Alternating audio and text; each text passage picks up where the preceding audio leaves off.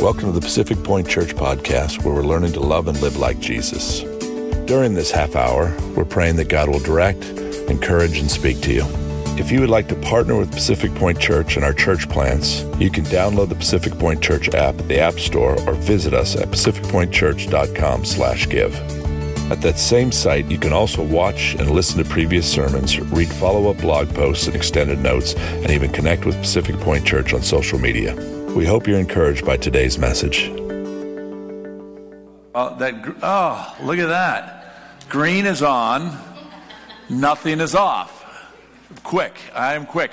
So we are in this series, as Chris just read, and this generosity flows. And it really has to do about this be and do.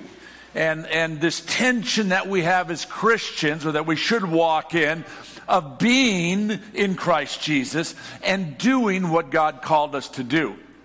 James 1 says this: do not merely listen to the word and so deceive yourselves. Do what it says. Do what it says. I mean, that sounds pretty foundational. Do what this word says, and your life will go well before you. Maybe not the way you think it should go, but do what it says. And do has everything to do with the relationship with Jesus. And this summer, I am challenging us as a church, as a congregation. If you call this your home, then what I am asking is that you would receive, that you would pray about, and that you'd walk in this. But I am challenging us as a church around three things specifically. One, generosity flows out of our meals. Two, generosity flows out of our giving. And three, generosity flows out of our stories. What we said last week was this: how beautiful are the feet that bring the gospel of Christ to those who don't know him. We love this scripture. We've been talking about this scripture in Romans 10:15. But the problem is that we've got to actually put some do to it. What does that mean? The feet bringing, the good news of the gospel. And we're doing that through these three ways. Last week we talked about meals and what happens when you have a meal together. And there's something about eating old McDonald's eggs that just makes me real happy. Soggy, whatever that's supposed to be, hash browns also, and then coffee in a wine glass. Doesn't get any better than that, does it? Cold coffee in a wine glass? How can it get any better than that? But what we said last week was this. What we said last week was this, and what we looked at is the 9 meals that Jesus had with others through the scriptures. And what we established was there's something that takes place at a meal table. There's something that takes place at the dining room table that doesn't happen in all other places. There's something that happens with your children when they sit at this table with you and you have a meal. Their defenses fall down. We said last week that there are 2 places that are critical for your kids. 1 at the dining room table, and 2 is late night with mom. Now notice I said late night with mom because dad goes to bed at 8 or 9. Come on, stay with me, that was funny. Chris will stay up till 1 or 2 in the morning. Why? Because there's something that happens in the intimacy with your children laying in bed with them or when they come home. Plus you can check and see if they're drunk. So that's a good sidebar. What do you mean, what? Oh, okay, your kids are the only ones that you never had to check to see, huh? Yeah, well, mine I had to check, thank you. Sorry, guys. But we talked about this meal table and how things flow out of it, conversation flows. So what we asked is that one of the things we're asking you to do over the summer is to have a meal with someone that is a neighbor, that is a friend, maybe someone in this church, but you invite someone in to your table that you have these conversations with. Because what happens here is that somehow as you're eating a biscuit or whatever you're eating, the defenses fall down and conversations come up about life. And you just start talking.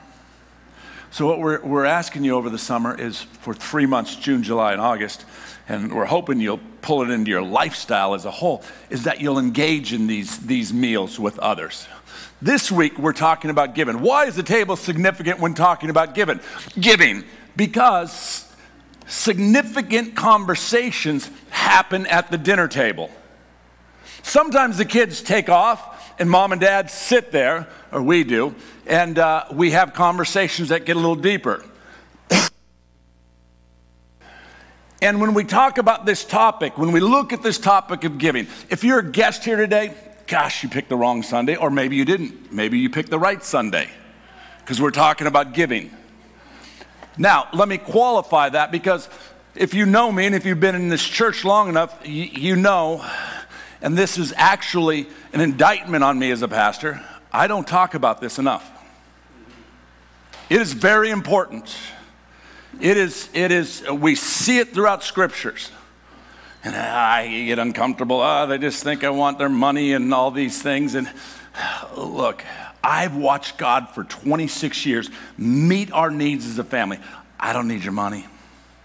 Neither does God. He doesn't. If you walk out these doors and never come back to this church, God, I hope you don't, but I'm going to be fine. I don't know about your heart, but I've watched God take care of us. Giving, it's always this cringe-worthy. Let me give you some statistics. 4% of all Christians tithe 10% of their income. Let's just get this off the table. Before taxes, after taxes, I don't care. I don't care. But 4%, Blackaby, statistically, and then I saw another one with Barna, but I couldn't find it, that said it was somewhere like 6%. But truly give 10% of what they earn. See some people sweating already. Okay, here we go. What keeps us from giving? Here's some of the things that keep us from giving. 38% say they can't afford it. 33% say they have too much debt. 18% said that their spouse does not agree about tithing. Some interesting statistics that we see. I want to tell you a little bit, because we're at our family table here, about how this church, and this is, I say this humbly, I'm not bragging, although I am incredibly blown away and proud of what God has been able to do through this church. But how has generosity flowed out of giving at PPC? Now, if we're at the be and do things, I can sit up here and talk all day, but if I'm not doing what I'm asking you to do, please don't come to this church. Let me clarify that. That doesn't mean I won't screw up and not do something. You don't get to leave because I screwed up once or twice. I'm saying if you see a pattern in my life of selfishness, of not giving, of self-centeredness, of no humility, probably the wrong church. Does that make sense? So when I look at our church, you know, and how the generosity has flowed out of a small church, a church that during COVID, I mean, poor Melvin, I remember when you preached back Christmas or whatever ago, there's 12 people there? I'm like, I left town and go, all right, Melvin, have fun. And like nobody, you know, and we preached to a few people and we've been going for several years. How the heck does this church make it? It shouldn't. I believe that prayer and our heart to give are two of the key reasons.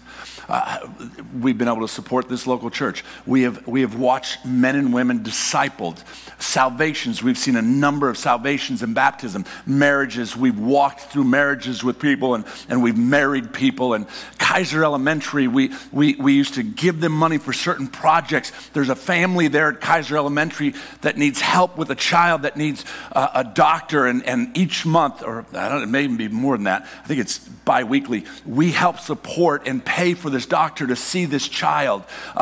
Church planting, we've helped plant, I think when I was counting, like 6 different churches, and there's another one we want to plant, Abraham over there, and Yolmi. I want to keep planting churches. Vehicles, we've given away, I counted in the last several years, 5 different vehicles, whether it be to moms or families or to individuals that had a need, and you guys are the reason because of your generosity, and this church just wants to give out. Individuals that we've helped with, whether it be rent or with payment or something, God has allowed us and put us in a place, and I'll look at the offering. Eddie and I laugh because we do the offering and we look at it and we go, how the heck does this $600 equate to that? I don't know. Now, let me give you a sidebar here. The majority of the people that are giving right now give online. So when we used to freak out and go, oh my gosh, $600, wow. What you're going to realize is that everything's changing. I encourage you to give online. That's why we have the QR codes. 2 reasons. 1, I think it's easier. 2 is because some of you will forget and it'll just keep giving. Good deal. Missions. We have 2 specific missionaries that we support, which I repent that I have not been very good about talking about. We've got a young lady who does missions on a campus back in Alabama, and then we have another one that is traveling and doing some mission work. So these are things that this little church has done with the generosity in which God has given us. Generosity flows. So what's a tithe? Now, most of you are going, I've heard this one. What's a tithe? A tithe would be taking this McDonald's fine dinner and taking a tenth. I don't even know what a tenth. It's a piece of bacon. It's a part of this whatever that is, soggy thing. And it's putting it aside and giving it to others. It's taking a piece of what I own, what I have. Now, that's the interesting thing. Do you really own it? A piece of what's in front of me that is in my hands, and saying, okay, I'm gonna give that back. And here's what it literally means. A tithe is a portion, 10% of your income, given to an offering to your local church. The word literally comes from the Hebrew. Leviticus 27:30 says this: a tenth of the produce of the land, whether grain or fruit, is the Lord's and is holy. It says that the tithe, the 10%, is holy. And if it's holy, that means something. I'll show you. Here's the key. This you really got to grab a hold of this. Tithing isn't about the 10%. Tithing isn't about the money. It's about a spiritual discipline and heart. Tithing is more of a spiritual topic than a financial one. It's not about the money. It's about the heart. It's about what owns you and what doesn't own you. It's about an attitude of blessing and blessing others. It's about an understanding that it's really not yours. That's tithing. So when you come into this message and you start to cringe, know that you're not cringing about the 10%, you're talking about a spiritual matter. And it's that mind, set and that change that really is huge for us. So let's look at this. The be and do tension we talk about, being in Christ and doing what Christ has called us to. We could say the law and the grace is another way that we can say it. And the law says this: we're always trying to do something in order to get a blessing. I'm going to take the tenth and put it over here so that I can get even more. I'm going to do so I can get. That's the law. But grace says this: I am already blessed, and I respond because I am. I have something, so how do I not give it out? How do I not take the biscuit and give it to, oh, Eddie, good catch. I knew you were hungry. I could see it in your eyes. How do I not take it and give it out? Because I have it. It starts with the mindset, the be and do, the tension.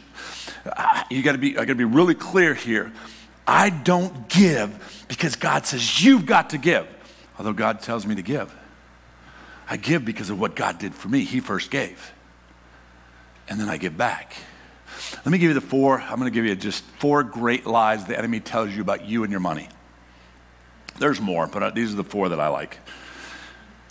Because the Bible says this in John 8. When he lies, he speaks, bless you, he speaks out of his own character. For he is a liar and the father of all lies. That's the enemy, the father of all lies. Too many times we listen to him. Well, here's the 4 things. Number 1, great lie. It's all mine. All this money is mine. Now, here's the problem with that. When we look at Matthew 25 very clearly, I don't have time to get deep into it. God gives us what we have, and then here's what he says: steward it. I'm going to ask you someday what you did with what I gave you. So all the money that you have, all the gifts that you have, all the finances, everything that you have is for you to steward. It's not yours. It's not yours.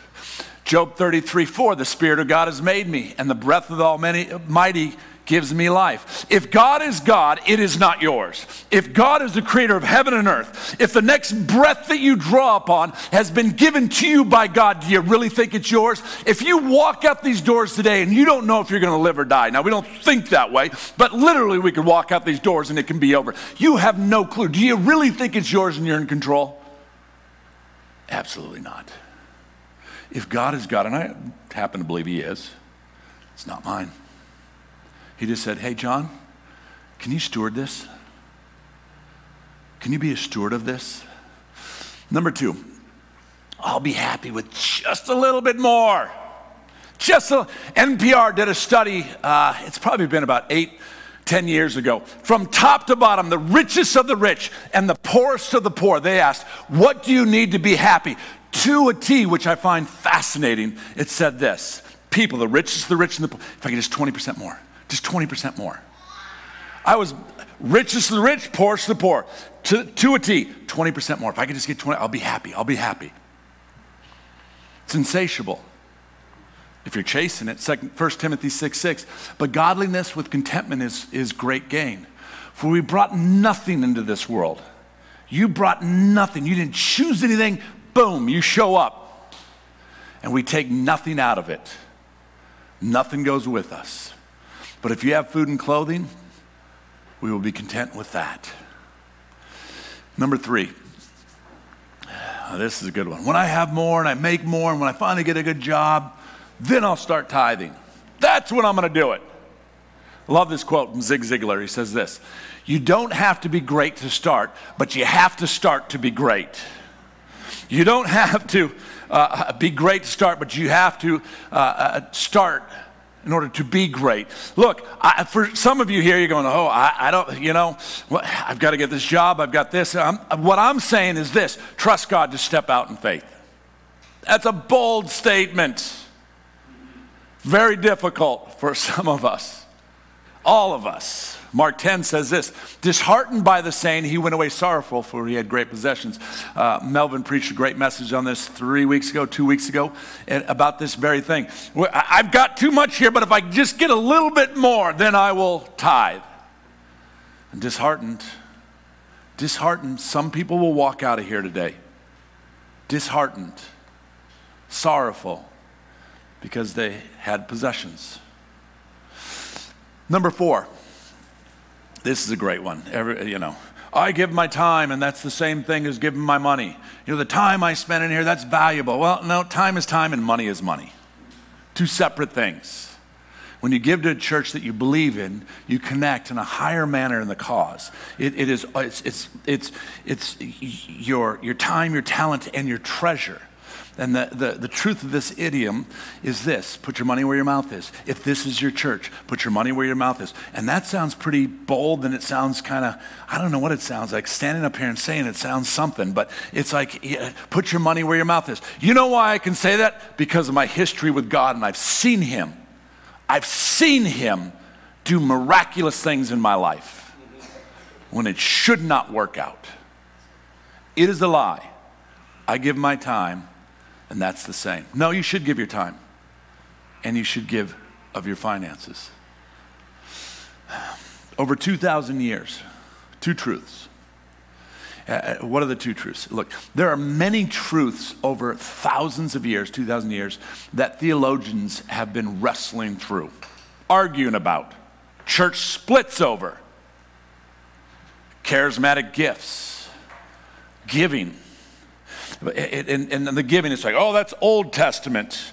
And they'll say, no, it's a fulfillment. It's New Testament too. No, there's no requirement of the tithe. That was just for the Levites in the storehouse. And then there's a whole other camp. No, it still applies today. And they build there's these 2 truths that run parallel to one another that we don't know where they intersect. But this side of heaven, we won't know. But they intersect somewhere. Truth lies in there somewhere. We just don't know where it is. But it's truth nonetheless. And what happens is we get so, this is it, and I'm going to stand on this. This is it, and I'm going to stand on this. And we miss the whole issue of the heart. Let me give you some views on tithing. Views on tithing. Number 1, It's an Old Testament practice. Anybody hear that one? It's Old Testament, not today. Jesus abolished it all. It's Old Testament practice. The Lord was talking to the Levites. This is what one would say, and not the congregation. He would say this: the storehouse was exactly what it said, a house to store tithes. Under the law, tithes were never money. They were primarily crops and animals. Well, if you think about it and you look at it, that's how most trade happened. Now, here's the issue with that argument on tithing. Matthew 5. Because Jesus said this: I didn't come to abolish the law, I came to fulfill it. Then he does this. It's really interesting because we go, 10%. It doesn't say 10%. It doesn't say, all these things. But what does Jesus do in Matthew 5? And I can't go deep into the scripture, but he deals with anger, lust, divorce, oaths, and love your enemy. Okay? All those topics are hit in this Matthew 5. Now, what does he do? He takes the Old Testament truth of these and he raises the bar. In the Old Testament, he said, if you committed adultery, you're in sin. In the New Testament, he says if you even look upon a woman with lust in your heart, it's sin. He just took the bar and moved it way up here. He says in the Old Testament, if you murder your brother, it's sin. What does he say in the New Testament? He says if you have hate in your heart, you're in sin. See, so Jesus takes all of these Old Testament principles and he elevates them to a whole nother level that he knows we can't keep apart from the Holy Spirit. So if Old Testament is 10%, that's just the floor where I start, because Jesus is elevating. And in fact, Jesus is saying this: everything that you have is mine. It's not yours. That's the argument against, one of the arguments against, it's an Old Testament practice. Number 2, tithing views. Jesus affirms the tithe. The other side of the camp, one side of the camp is Old Testament. It's not today. We're under grace. The other side is this, that Jesus affirms the tithe, which he does very clearly. We see in Matthew 23:23. Woe to you, scribes and Pharisees. He's getting ready to rip them, but he starts with this. Woe to you, scribes and Pharisees, hypocrites. For you tithe, wait a second here. He's talking about the tithe, New Testament. For you tithe with dill and cumin, and you have neglected the weightier matters of the law, justice, mercy, and faithfulness. These you ought to have done without neglecting the others. What is he saying? He's saying this: look, you are to tithe. That's not a bad thing, but you're neglecting the really good things, the things of mercy and justice with others. Now, what's the issue, or where's the problem with this one? You don't see Jesus talk about it again. Or he doesn't get specific and talk about the tithe again. But let me tell you this. When you understand authority, when you understand headship, when you understand that when my dad said something to me, he didn't have to say it 10 times. He had to say it one time. And if I didn't do or act accordingly, boom. There he is, right there. I still fear those knuckles. Can't get away with that today, but gosh, I didn't fear him. But there's a healthy, when my dad spoke, I tried to obey. So the fact that Jesus didn't say it throughout Scripture, there are several things that Jesus said once that aren't affirmed throughout all of the New Testament, but it still does not negate the fact that it's true. Number 3. This is a good one. Why do you rob God? Have you ever heard this one preached? Why do you rob God? This is great. Malachi 3, the main, just the heart of tithing scripture says this: will a mere mortal rob God? Yet you rob me. But you ask, how are you robbing me? In the tithes and offerings, you're under a curse, your whole nation, because you are robbing me. Bring the whole tithe into the storehouse, that there may be food in my house. Very clearly here, God says, look, if you're not tithing, you're robbing me. That's right in the face. Now, let's look at the issue with that. We use it as manipulation. Pastors, we're good at this. We're good at standing up in here and going, look, you're robbing God. How can you rob God? He won't be able to pay the bills this month. Come on, it's kind of funny because God doesn't pay bills. He owns it all. You're robbing God, and the curse is going to fall on your house. You start going, what curse? You start freaking out and throwing money into the basket or the boxes back there. It's easy to take some of these scriptures and just subtly as a pastor just kind of, well, you're not getting the blessing in your life, brother.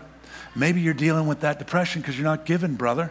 Hey, sister, maybe you don't have a husband because you don't honor God and you don't give. Have you ever heard those? I have. It's manipulation. It's not God.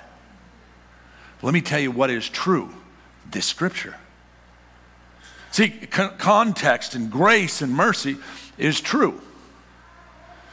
Number 4, tithing views. Put the Lord to the test.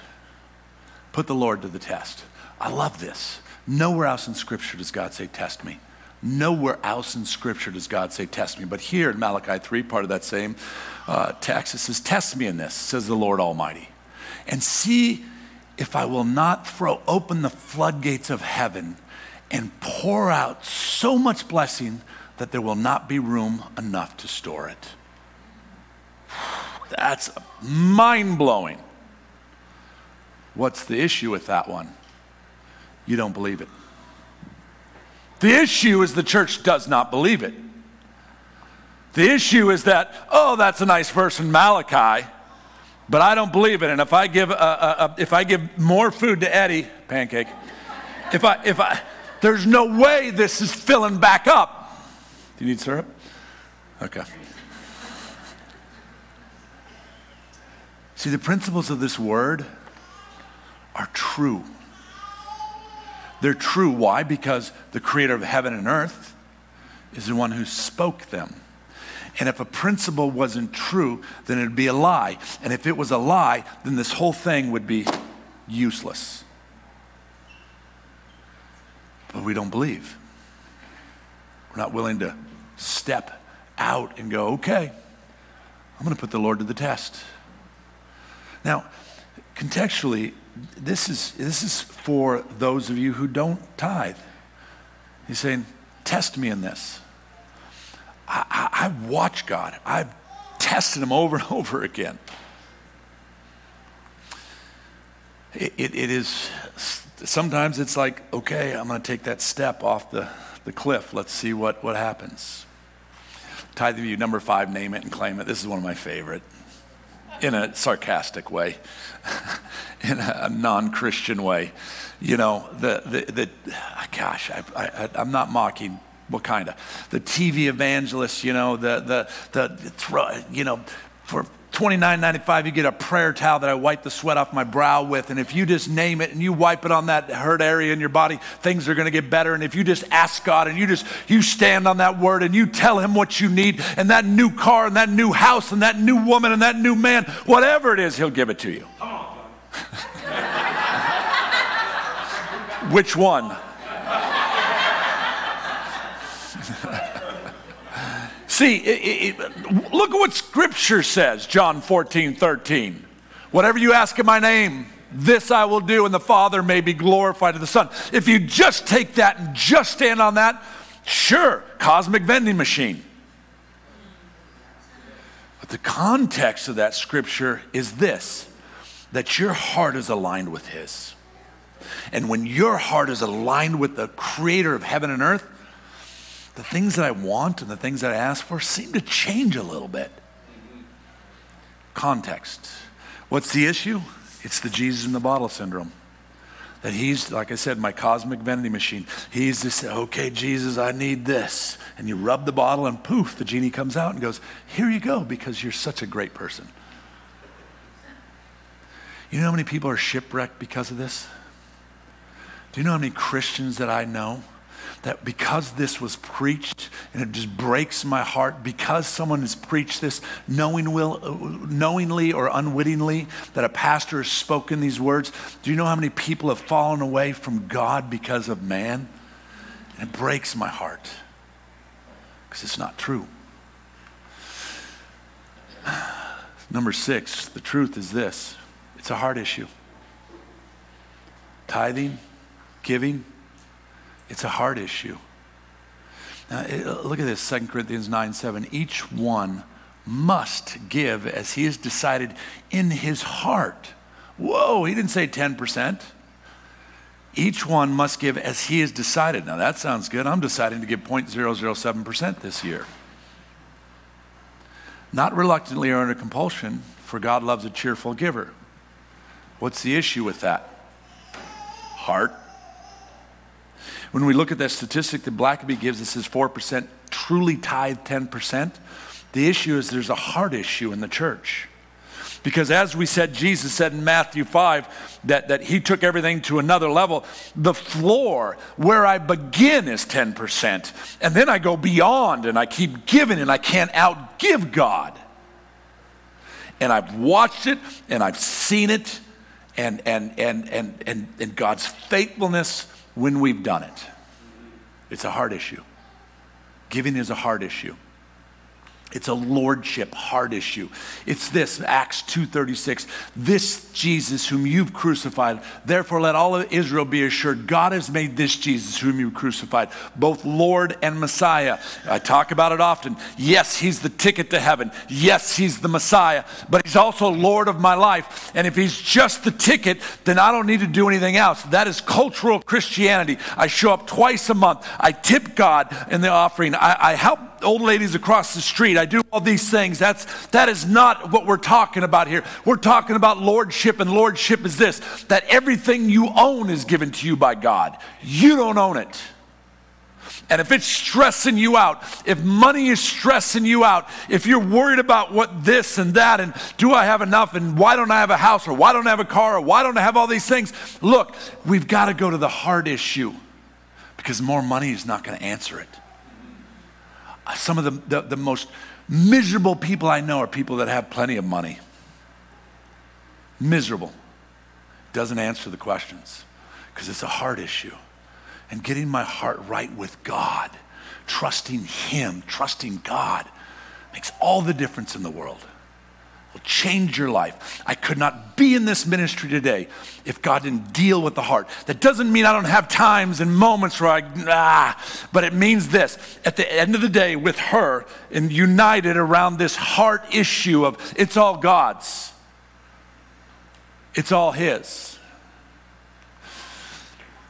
Let me finish with this. So why do I give? Why do I give? I'm going to talk about me personally. Why do I give? Number one, why I give, it keeps my heart right, just what we said. It keeps my heart right. I don't always want to give. There's times when I'm writing the check. I still do the checks. There's times when I'm writing the check, I'm like, man, we need to take care of this. But Proverbs 3:5 says this, trust in the Lord with all your heart. Do not lean on your own understanding. And there's a lot of things I don't understand financially. I don't understand how the heck I live in Orange County with 5 kids, a grandbaby, as a preacher. I don't understand it. And as you can see, I haven't missed any meals. I'm blessed. It keeps my heart in this place. I'm just going, okay, God, it's yours. Look, it's directly tied to calling, too. God has called me to be here. God has called each of us to do something. He has created, it says in Psalm 139, He sets our steps out before us before one of them come to be. And when you walk in the calling of God, what happens is you'll see the grace will follow you to do what God has called you to do. God, in other words, let me give it the way that I like to say it. God pays for that which He orders. He's ordered your steps, and He will pay for them. You just got to walk as He's called you to walk. Number 2, why do I give? Obedience. Trying to be obedient. Deuteronomy 15:11 says this, for there will never cease to be the poor in the land. Therefore I command you, I'm not asking you, I command you, you shall open wide your hands to your brother, to the need, to the poor in your land. It is easy for us to be obedient in the areas that aren't difficult. For some of you, it's easy for you not to cuss. I'm being obedient because I don't curse. I struggle in this a little. Not my most obedient area, but I'm working on it. Some of you, the obedience of giving, nonetheless, God has called us to be obedient in every aspect of our lives. For some of you, it's your sex life. For some of you, it's anger. For many of us, it's here. But I to be a pastor, to do what God has called me to do, I need to, as best I can, to be obedient in these areas. Giving's one. I couldn't stand up here. In fact, I pastored a church and a while back, and in that church, several leaders were not giving. Yet I would stand up there every week and ask for people to give their tithes. And money was really not good at the time, so I looked at the tithing record.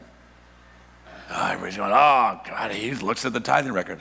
God calls me to be a steward of the people that he's placed with me. I'm not saying I've looked at your tithing record. I'm not saying I haven't. But what I found, there's these key elders, and they're not even given to the church. And I went to the next elders meeting and said, guys, and I wrote a 5-page position paper on giving and handed it to them and said, either we're going to change what we believe as a church, or I'm going to stop asking and standing up there being a liar. Because it starts here. Obedience. Obedience. By the way, sidebar, if you're interested in that paper, I would love to make it available to you guys. So, number 3, why do I give? I can't afford not to. That just, it's so counterintuitive. I cannot afford not to. Luke 6:38, give and it'll be given to you. A good measure, pressed down, shaken together, running over, will be poured into your lap. For with measure you use, it will be measured to you. I cannot afford not to give because I've watched God's faithfulness. And I live in Orange County with 5 kids and a grandbaby and a church that's not mega, that, you know, I've got another job. It is what it is. I can't afford not to. See, because I believe that God says, when he says, test me in this, he means it. So I'm like, I'm going to give. Why? Because I've watched God's faithfulness. I don't give to get, but here's what I know. As I've given, I've watched God faithful in my life. I've watched, again, this is a tribute to God. I live in Orange County, 5 kids, all have been in private school. I drive nice cars, many of them given to me. We've been to Hawaii, I've said this a number of times, didn't pay for any of the trips. I can't afford not to go to Hawaii, I've got to give. Come on, little light there, I just want to change the tone a little bit. I am blown away. I'm blown away by small things. This week, I'm meeting with someone, and there's a need, and this person goes, here's some cash. I'm like, no, I don't, I'm just here to hang out. Here's some cash. I'm like, no. He's like, no. I'm like, are you kidding me? I'm blown away by God's faithfulness. Can't afford not to. Number 4, others. Galatians 5, for you are called to freedom, brothers. Only do not use your freedom as an opportunity for the flesh, but through love serve one another. We, because of God's faithfulness and because of obedience, we personally have given, I think it's 3 cars to families. Just sold ours, not really knowing what we were going to do. And one, she didn't like the car, the van anyway, so she was probably happy. But given to a family, and then watching God do just miraculous things. Giving to families that have needs, people homeless that need a hotel. Others? That's what we're here for, is others. To preach the gospel to others. And that has to do with my emotion, my intellect, my finance, everything that I have. Why do I give? Number 5, I love watching God work. I love watching God work. Even when I'm an idiot, God is faithful. You want an example? You guys are terrible. Jeez, I thought you guys would say, no, you're fine. And I've told this before, so I'll tell it again. Even when you're a fool, and I was foolish, God was faithful. Here's the greatest example. I'm the idiot who bought a house in 2007. Yeah. Took all that we had saved, $1.2 million house that just crushed us. So much so that, sorry, is this bringing back to my, okay. Like, locked out of our house, done. Going, we're going to have to live with Jim and Shirley. Oh, God, have mercy. We can't do this. Can't do this to them or my family. And literally, the day it all happened, I called a buddy who, not knowing, I just said, hey, I need, not asking for help, nothing. He said, hey, that's interesting. I just bought this house back in the, where was it? In West Side Costa Mesa. It has a view of the ocean. I'm not going to live in it. I'm going to live in my other house. Do you guys want to just move in there? Like what? I watched God's faithfulness. I'm blown away. Lived in that house for almost a year. And another family in the church like, hey, we have this house over here. We'd love for it. I'm blown away by God's faithfulness. Look, 2 distinct times I've got kids in private school, and on a Monday the money's due for private school, and I remember one was like $18,000. I'm like, okay, God, here's the deal. Either you want my kids in public school, which I'm all right with, but if you want them in this school, private school, I don't know what to do. And as I said, you pay for that which you order. And I think you've called my kids to be here in this school. It's Friday. Monday's coming. I go to church. This happened 2 times. Businessman walks up to me. God told me to give this to you. $20,000 check. No idea what's going on in my life. And he hands me a check. Are you kidding me? I can't afford not to tithe, and I love watching God do what he does. Our family was growing. We needed a new car. And someone just blessed us, not with a car, with a Mercedes Sprinter van. Are you kidding me? So when you judged me about driving a Mercedes, back on you. It was a gift. That's just mind-blowing to me. I watch God's goodness. And I love watching God work. And so many things has happened through this, trusting him. Doesn't mean that it's easy. But I trust him. And I watch him. This summer, I'm challenging you and me around 3 things, 3 to-dos. I'm challenging you around food, meals with others, around the conversation at your table with whomever it is.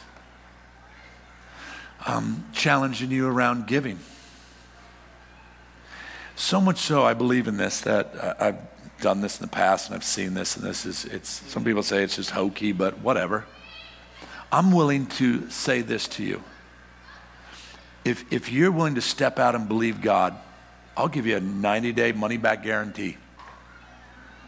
That just sounds crazy. But I literally will take, and I'm going to, next week is our week, and we're going to fill out cards. I'm going to ask you to make a commitment. And in that commitment with the dinner and then what we're going to talk about next week and with giving, those who make that commitment, I literally will put that money aside for 90 days and won't touch it. And if in 90 days you come back and go, that's a lie, God didn't bless me and I lost everything, and but if you come back to me and you say that and you're wasting it on, hookers and cocaine, I can't help you. I'm not giving it back, I believe. I haven't said hooker in church in a long time. That just kind of felt good. I so believe in this principle of giving that Money back guarantee. And I'm asking you to go here. This is what I'm saying, be specific. This is what I make. Here's 10%. That's very specific. Before or after the government takes share, I don't care. Deal with that however you will. But it's an issue. Remember, it's a heart issue. So over the next week, I'm asking you to just pray. Pray. Set your heart right. To see, to act, and then trust. See what God might do. See what God might do. It's this be-do tension of being a Christian and doing as God asks. You know, it's easy to say, yes, Jesus. But does your life play it out? Nah, not always. I get it. I get it. But is there enough evidence to convict you as a Christian? Is there enough evidence to convict you as a Christian? The other thing I want to do, because I think is June 5th, I want to have a family meeting here after church. I don't think general Sunday church where we have visitors and friends and stuff is the time to talk about and show you budgets and facility and all that stuff. But on the 5th, if you would like, I'll be here. I want to invite anybody who has any questions, and I'll show you the budget. I'll show you our numbers, where we're at. But I don't think it's something we do on Sunday mornings, but it's something that is important. So I would love to invite you into that conversation on 2 Sundays from now, immediately following church. Love to have you be a part of that. Whoa, what happened to my notes there? So as we're finished pretty much now, look, here's a couple ways that you can give. Online at PacificPointChurch.com, or those fine cork beer, holders. You can shoot the scan code on the back of those, and that will allow you to do it. Those are ways that you can give. I am committed to, and I'm working, and I need accountability from my wife and Melvin and others to this giving and talking about it, because I think it's an important part of the Christian life. And when I don't, I'm not giving you the whole picture. But I am committed to this. So let's stay in this place that we've talked about, which is this: word, prayer, worship, and day. That on a daily basis, we're in God's word, we're praying, and we're worshiping. And then let's see what God might do. Let's see what God might do. We're going to roll in as the band comes up into this next part of communion. This is an attitude of worship. You can leave. Oh, you want to move that? Oh, good. Thank you, guys. We'll stay in that attitude. Really, the reality is that there's egg on the floor. That's the reality. The reality is that you guys thought I was going to eat it, didn't you? Some of you seriously thought I was going to eat. Eddie's still eating back there. I love it. The reality is this: giving is an act of worship. It's going, oh God, thank you for what you've given me. Oh God, it's all yours. Oh God, help me be a better steward. Oh, the plant's hungry. Oh God, help me. And it's worshiping with what God has given me. So as we go into this time of worship through communion, it's a time to examine our lives. If the Holy Spirit has spoken to you this morning, this is the time that before you receive, I want you to examine and go, if money is something that owns you, if money is something that just controls you, if it's something you're always worried about, if giving is something that binds you up, if whatever I've spoken of, if God is speaking to you, before you receive this, just reconcile in your heart. For some of us, it's just repentance. God, forgive me. Forgive me for worrying. Forgive me for holding on to this. And then you take it to the cross and you lay it at the foot of the cross. And the Bible says this, which blows my mind. It says that he takes our sins and he washes them away and he remembers them no more, Isaiah 58. And he heals. And Jesus said this, when the night that he was betrayed, he took the bread and he broke it and he said, this is my body broken for you. He said, receive this in remembrance of me. And before you do, just examine your heart today and then receive the bread.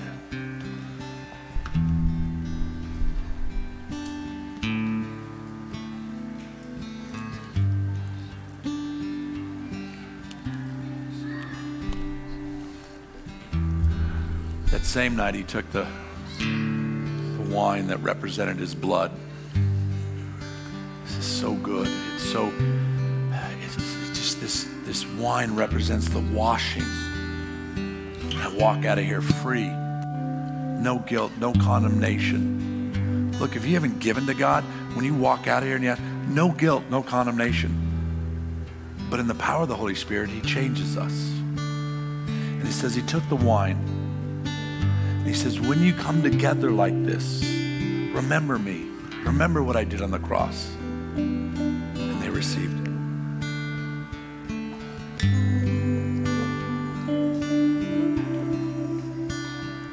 Father, we thank you. You are good.